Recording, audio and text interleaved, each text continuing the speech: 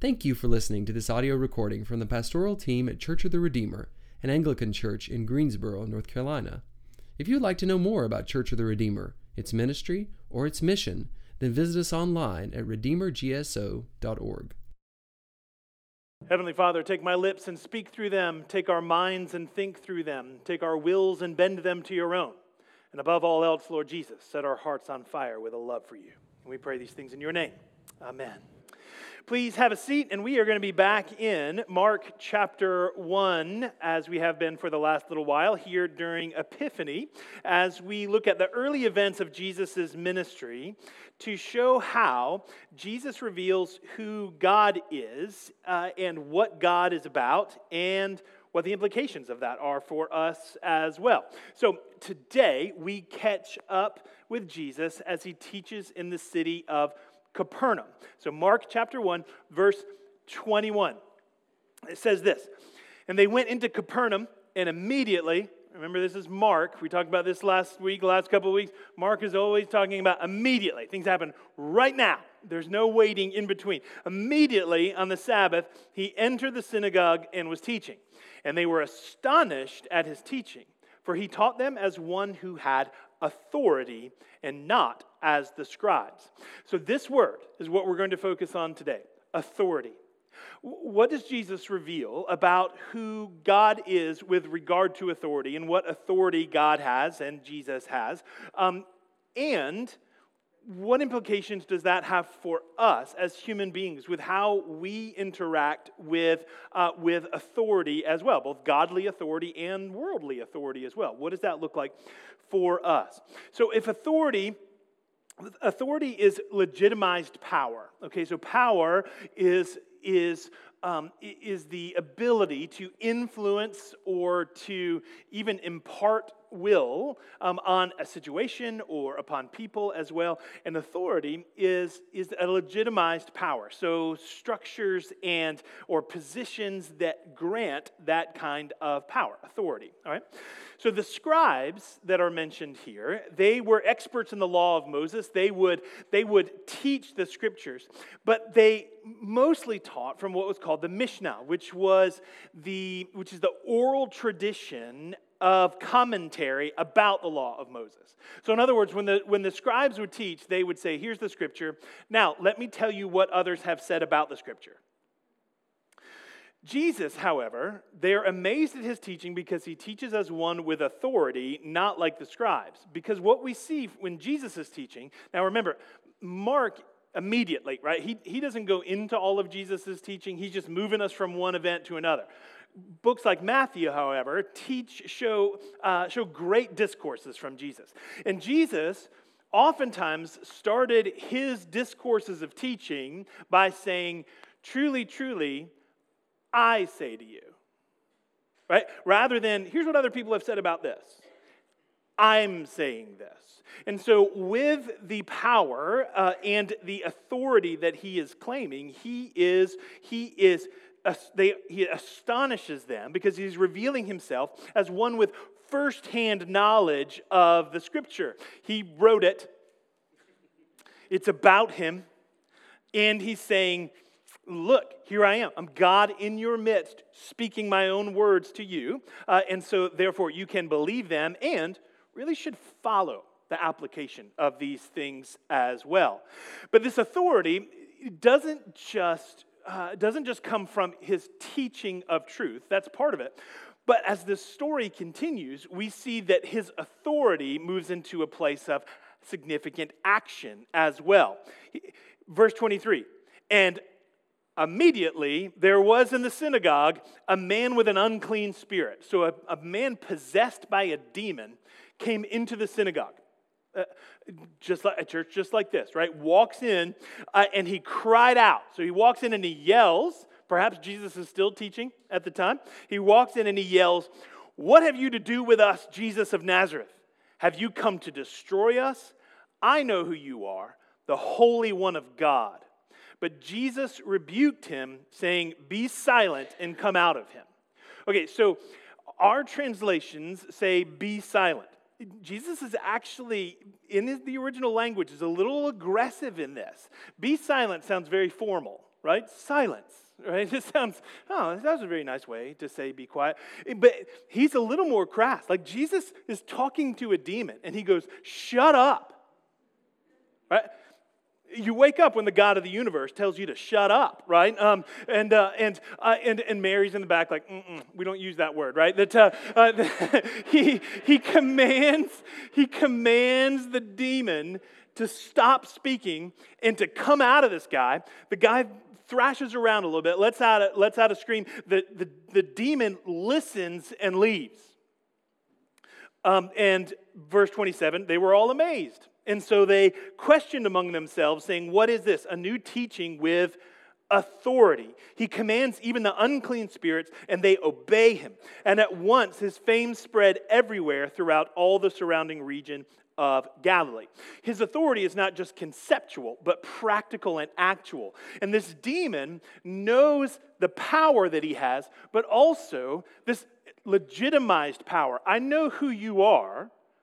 Position the Holy One of God, right? He has a legitimized power that is authority as the Holy One of God. So where we're going to root ourselves in peeling back an understanding of authority this morning is to remember that Jesus is both God and man. So he's revealing to us God's authority, but also modeling for us our relationship to authority as human beings. Okay? And how we view and interact with power and authority are profoundly important in our lives. One, God's authority. JD preached last week on the kingdom of God and the importance of the kingdom of God. You can go listen to that online again. And so, yes, God's authority and our interaction with him. But what about parents and kids? What about government? What about church leadership? What about boss-employee relationships? Jesus helps us navigate these relationships as well. You see, today in Western culture, we can be very suspicious of authority. And some of that suspicion is good and proper because we have seen authority and power used to manipulate. So some of that suspicion is right. We've seen ungodly authority and been hurt by it ourselves and seen it hurt others in significant ways. We also have to acknowledge, though, that some of our suspicion of authority is actually due to our own sin and desire for control in our own lives. That's where we start meddling a little bit more, right? In America, we talk a lot about freedom. It's one of our founding principles, and that's a good thing. Freedom is good. Liberty is good. This idea, though, is sometimes taken to this extreme of thinking that freedom is freedom from all authority. The problem is that it's impossible to not be under authority. If it's not an external authority, then we become our own authority. We grant sovereignty or authority to ourselves. It's only the self that can decide what is best for the self. No government, no institution, no familial systems. Nothing has authority over me, even to the point that now, even the biology of my own physical body cannot limit who I am or how I identify myself. I truly am a sovereign self. So whether that is in transgender debates or in the sovereign citizen movement or in the rise of the angry suburban mom culture, outrage culture, cancel culture, these are all affected by our understanding of power and authority and our relationship with others. So if we grant ourselves autonomous authority, we make ourselves a functional God, and we make bad gods. No one wants us in charge of the universe. No one would vote for us for that role. So if we become autonomous individuals with our own sovereignty, we try to transcend the power of God, but then also society itself cannot function because if we're all autonomous individuals who make up our own standards of morality and truth, we can't function with one another. And God's plan, and his perfect plan, is a people who know him and flourish. All right, so Jesus has come to give us clarity on these things as well by his teaching and his example. So here's where we'll really begin diving into our understanding of authority. As we have already stated, Christians begin an understanding of authority with God. God is king. God is the ultimate authority. He's the creator of all things. He holds all things together. He is the one who brought the harmony in the garden. He is the one that will redeem all things in the end. The ultimate solution to all of the world's problems, from climate issues to wars to sickness to death itself, is when all things will be restored under the rightful rule and authority of God himself. That's what we long for. This is, in fact, why we worship on Sundays, because it is, even the act of worship is rebellion against any other forms of improper authority. When we place God in his rightful place as deserved of our praise. You see, because he's the only one who is the righteous king. He's the only one who is the hope of the world. He's the only one who can straighten out what is crooked. And with all of that power and authority, all of the authority on heaven and earth throughout all of the universe, he's good. And he's worthy of our praise. Worship itself is an act of rebellion against authorities that would lead to destruction. So if Christians begin with an understanding of an authority of God, then a fundamental Christian perspective on authority is that authority is not in itself a bad thing. Okay? Now, authority existed before the fall and will last into the eschaton. And what I mean by that is, before Genesis chapter 3, where sin entered into the world, authority existed. And then when we read the book of Revelation, the other end of the story, we see Jesus sitting on a throne, right? A symbol of authority. And so authority itself is not a bad thing. Yes, authority has been twisted, misused in many ways, and we're going to get to that. But authority itself is not a fundamentally bad thing. Jesus was under authority. He says this in John 12, "For I have not spoken on my own authority, but the Father who sent me has himself given me a commandment, what to say and what to speak. And I know that his commandment is eternal life. What I say, therefore, I say as the Father has told me." In fact, it is Christ's obedience that leads to our redemption. Paul says this in Romans chapter 5. It is by one man's disobedience that many were made sinners. That's Adam. Think Adam, the rule and authority of God. You can eat any tree, not this one though, right? And so his disobedience made all of us sinners. But Paul says, so also by one man's obedience, Christ, the many will be made righteous. Christ's obedience, when we think of why did Christ die on the cross, we go, well, he loved us. Yes, but first, he loved God and was obedient to God. That's why he was on the cross. And obedience to God's love means that he can truly and fully love us. We're redeemed by Christ's obedience to the authority of God. We see this as Jesus models for us even our own interaction as people, because he's fully God and fully man. He's modeling for us our interaction with God's authority in the garden in Luke chapter 22, the Garden of Gethsemane, before he's arrested and crucified. He prays, "Take this cup from me, Father, but not my will, but yours be done." He's showing us that we are to submit and come under the authority of God, the opposite of what Adam did. And so therefore, the results are the opposite of what Adam did. Jesus is actually showing us here that authority is not only a good thing, it is essential to human flourishing. True human flourishing does not come from total and complete freedom.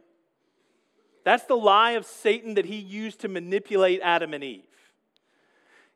God is restricting you. He's telling you there are things you can't do.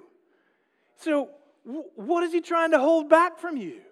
There's something greater, and God is trying to keep that from you. The only way for you to find your true fulfillment is to be like him and to know all things, including sin and evil and death and conflict.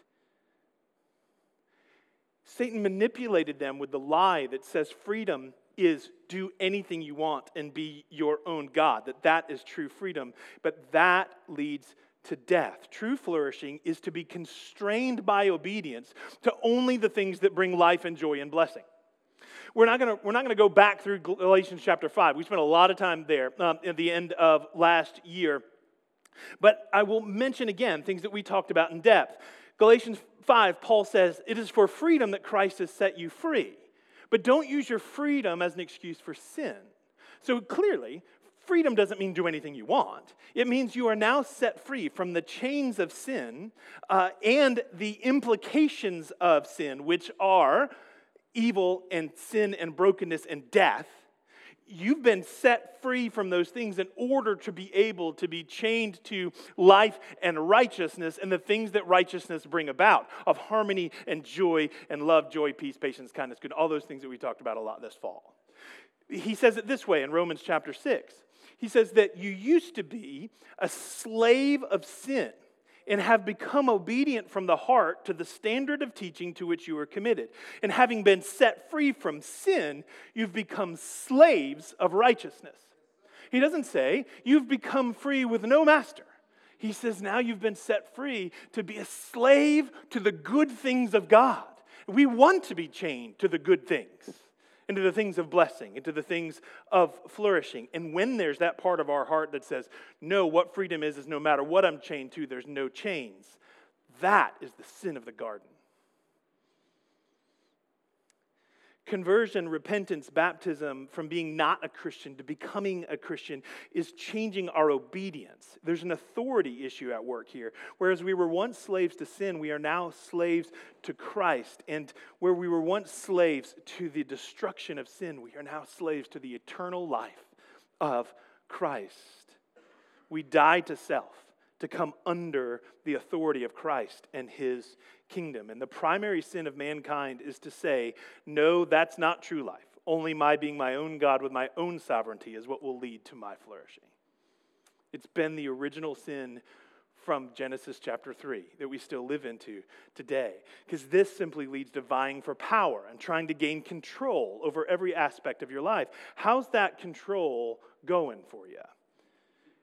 We're deeply anxious people, constantly afraid, because we're trying to have our own authority and our own control, and we realize the futility of it because we are not God.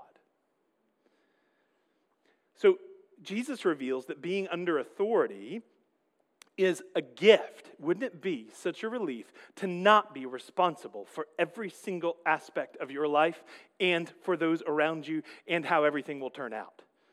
What if someone else was sovereign? So Jesus was under authority, but Jesus also had authority. Jesus shows His authority in both offense and defense, right? So on offense, He's teaching the truth. He is opening the Scripture. He is teaching the reality of how things actually are that lead to freedom and correcting false ways of thinking that lead to death. The picture of Jesus in Revelation, before He's seated comfortably on His throne, He's on a horse with a sword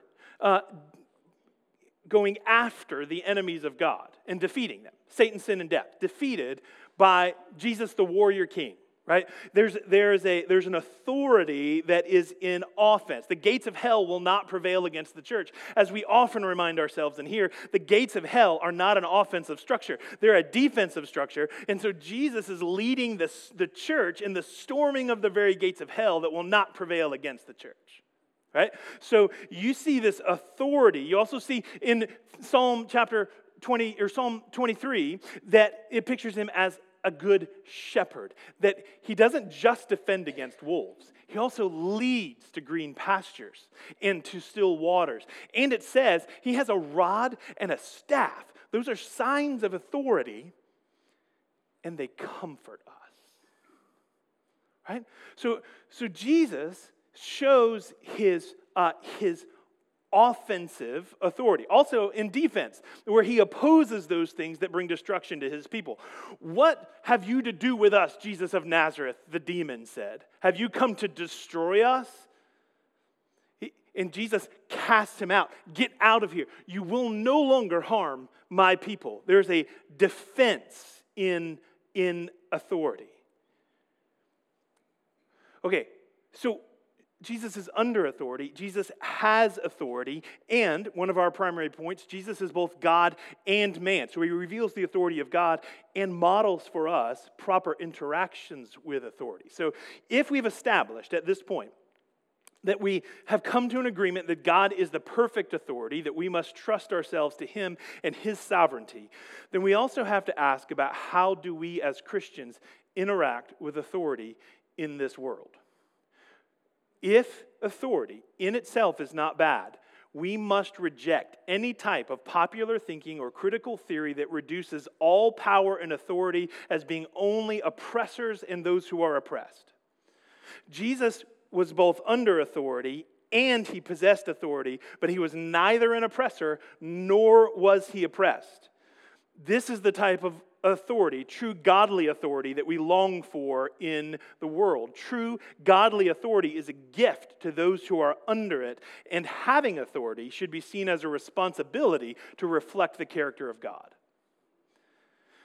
So here's one of the implications of this for us as Christians. Christians should not be ashamed to have authority. God established human authority before the fall. He put Adam in the garden, told him, you're going to rule over the fish of the sea, the birds of the air. He's the co-regent of the garden, of creation. And in fact, he brings all of the animals that God created, but he brings them to Adam to have Adam name them. You have to have authority to name something. You don't just get to name something else. Like I don't get to say to Alan, you are no longer Alan. You are now Bill. I don't have the authority to do that. Like his mom and dad named him Alan. They had the authority. I can't name him unless I have that authority. Now I've called him other names before, but they're not proper and legal changes, right? That we have to have authority to name something. And so we see God giving Adam the authority here, authority from God to human to name things. So Romans 13 tells us that there is no authority except from God, and those that exist have been instituted by God. All of us have authority in varying degrees in different spheres of our lives. Parents, teachers, employers, politicians, soldiers, spouses, employees, lawyers, presidents of school clubs, the front man of your garage band, right? Like that they have a particular authority in particular places.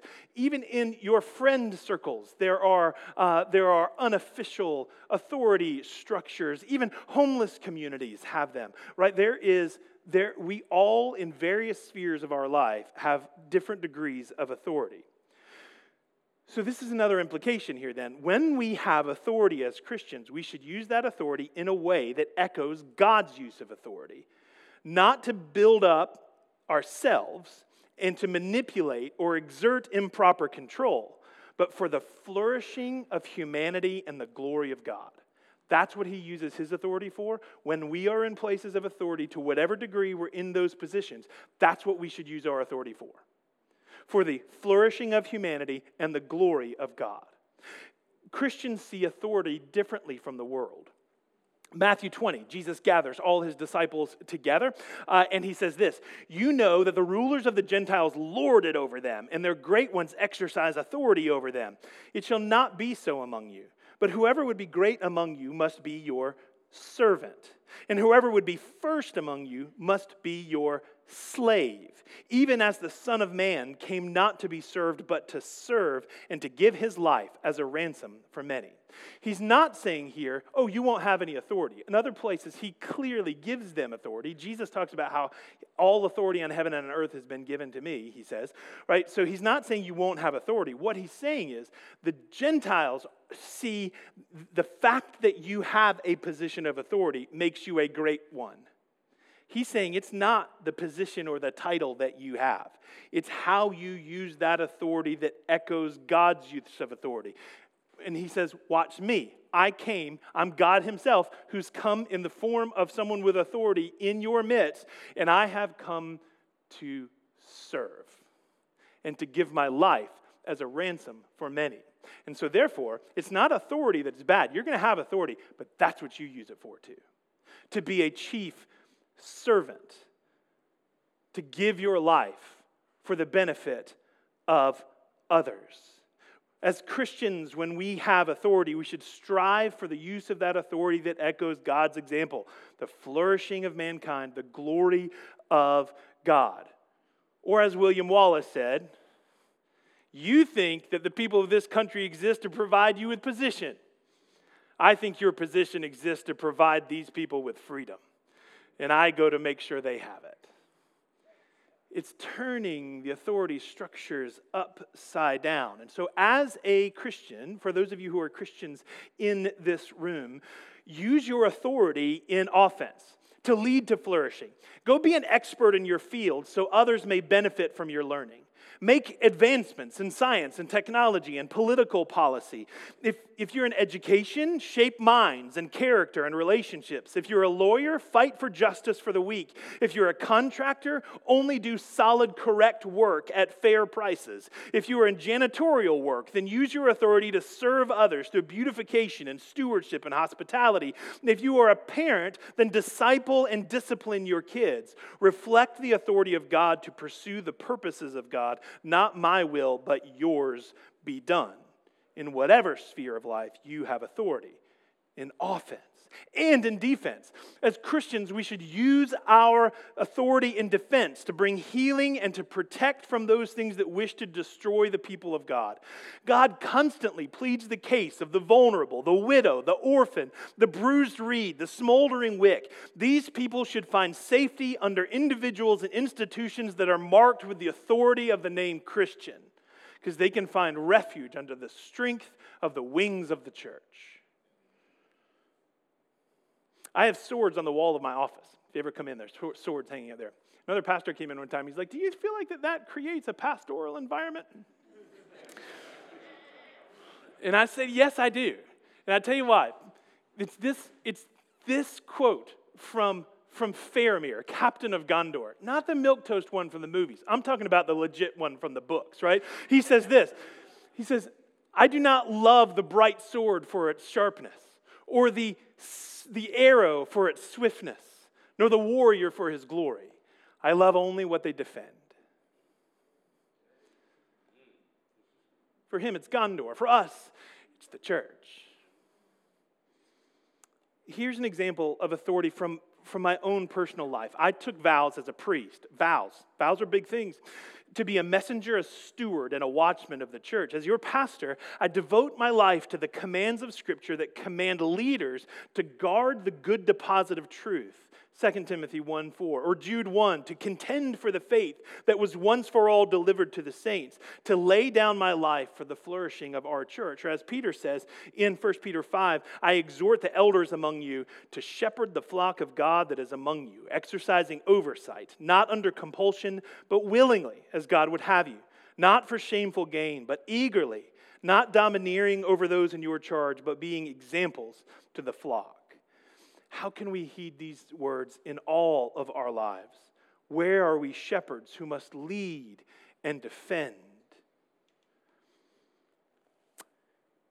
So just as Christians should not be ashamed to have authority, Christians should also not be afraid to submit to authority.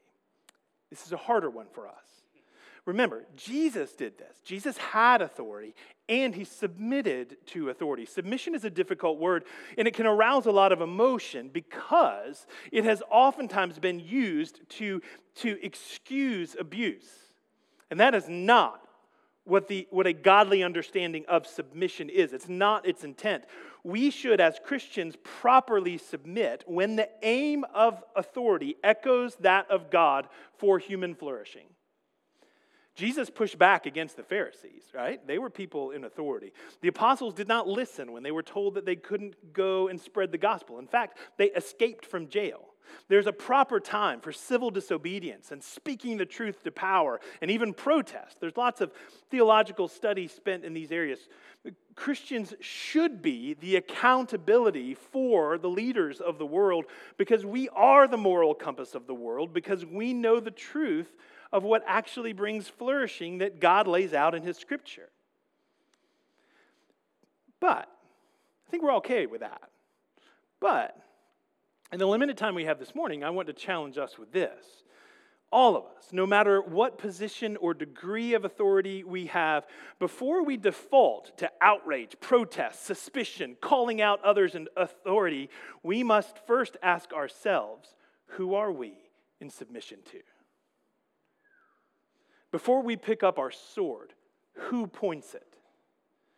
Who has proper authority over us? Where is our accountability? Who can keep us in check or correct us? What is our standard for ethical behavior? Who do we take counsel from? Who can speak authoritatively into our lives? Are we students of the truth of God and the Scripture so we know that we are enforcing a proper standard and not our own desires upon the world? We need this, or else our raging against authority is simply trying to put us in a position of domineering others. We need to be a part of something greater, God's righteousness. If we are going to lead well, to influence well, we need to first follow well. Jesus did. He calls his disciples to it as well. We first follow God, and we do so in the accountability of community within the church. For me, I love having a bishop. I love having someone who carries a big stick, who can discipline me and correct me, who by the vows that I've taken, first to follow God and then second to submit to my bishop, I have someone who can support me with godly authority. I love having a vestry, and in particular the senior and junior lay leaders who meet with me regularly to both correct me and encourage me. I love being a part of a senior staff where the four of us meet weekly and I ask them to speak into my life. I love having a wife to whom I am in mutual submission. Do you know why I love all of these things? Because for my particular role as priest and pastor in a position of authority, this verse terrifies me. You ready? Hebrews 13, verse 17. Paul commands the church this: obey your leaders and submit to them, for they are keeping watch over your souls as those who will have to give an account. Let them do this with joy and not with groaning, for that would be of no advantage to you. This verse terrifies me because it says that as a church leader, as a pastor, I am keeping watch over the souls of the people in my church. It also tells me that I'm going to have to give an account before Christ about how I have been a good steward in that process. That's too much for me. I'm sinful and fallible. I'm opening the Word of God to tell people what God is saying. I'm shepherding the flock of God. I'm presiding at His table. Who am I for such things? Lord, have mercy. I have to be a man of prayer to even approach such a task. And I need to be in submission to others in order to lead well. And I want to do this with joy in a way that is advantageous for you. And the authority of others over me is a gift to me as I lead and have authority over others. How is this true in your life as well? In your family, in your work, in your engagement in politics?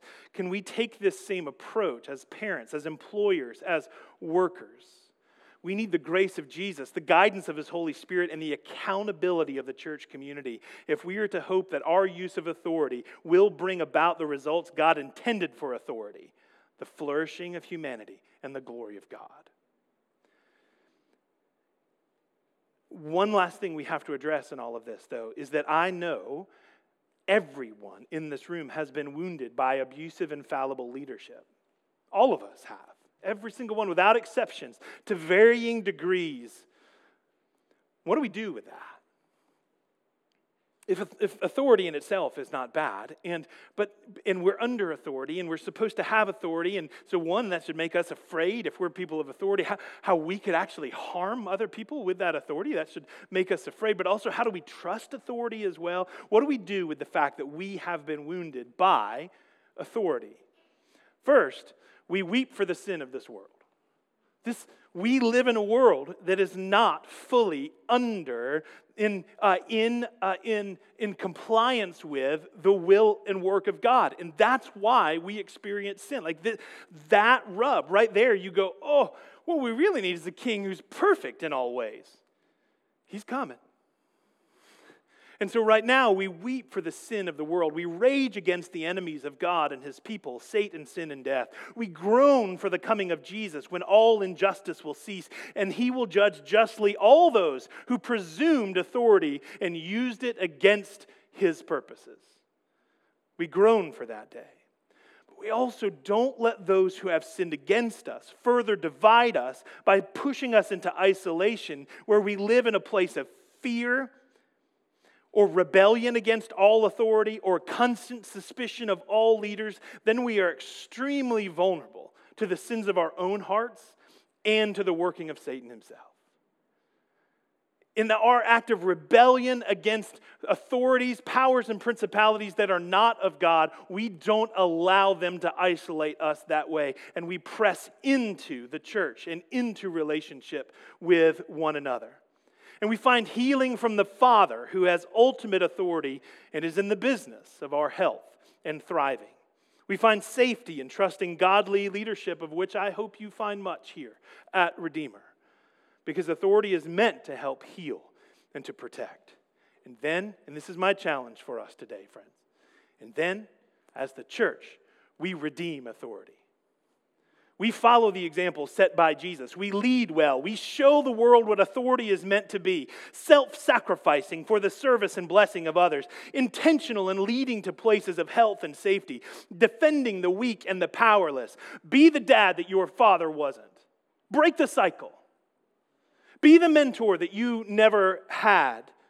Teach our children, mentor our youth, support our college students, house a fellow, disciple men and women, live into your calling, defend the cause of the powerless, reject bitterness and fear, and step into strength and courage in Jesus Christ, and let us redeem authority. We lead well, and we follow well. We follow with grace. We pray for our leaders. We want what is best for them as well. We trust that there are leaders out there who truly do long for a pure heart and for your flourishing. And then our charge, I believe, in this church here, I believe that as a church, we need to be a center for multiplying these kind of leaders. Let's raise them up. Let's build them from our children to our youth to our curacy programs, and let's raise them up in the character and mission of Christ and send them out into the world so that the redemption that we know here and have in fact named our church after can be spread throughout the world through the influence of godly, paradigm-shifting leaders. Jesus shows us that all authority should reflect the authority sourced in God, that we should trust in Him as our King, that we should hold authority well, acting as servants, seeking the flourishing of others, and to be under authority well, properly submitting, having grace, holding to the truth of God. Jesus came to redeem all things, including authority itself. May we be a part of that redemptive work. Pray with me.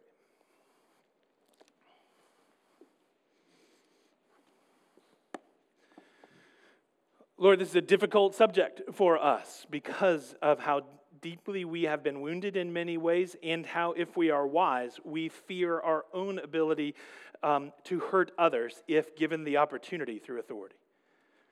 And so we need your godly authority to cover us. We need you to cast out those things that are not of you, to guard us from sin, to lead us not into temptation, but to deliver us from evil.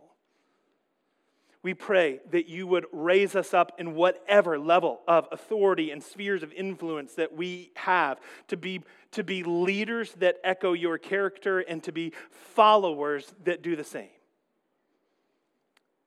You are redeeming all things, Lord, including authority, by the authority that is given to you. Help us to take part in your great and perfect plan. And we long for the day, truly, Lord, when you will come and your throne will be established. And we will all gather around simply to worship you for your goodness. and justice and peace will reign. Lord, haste the day. In your name we pray. Amen.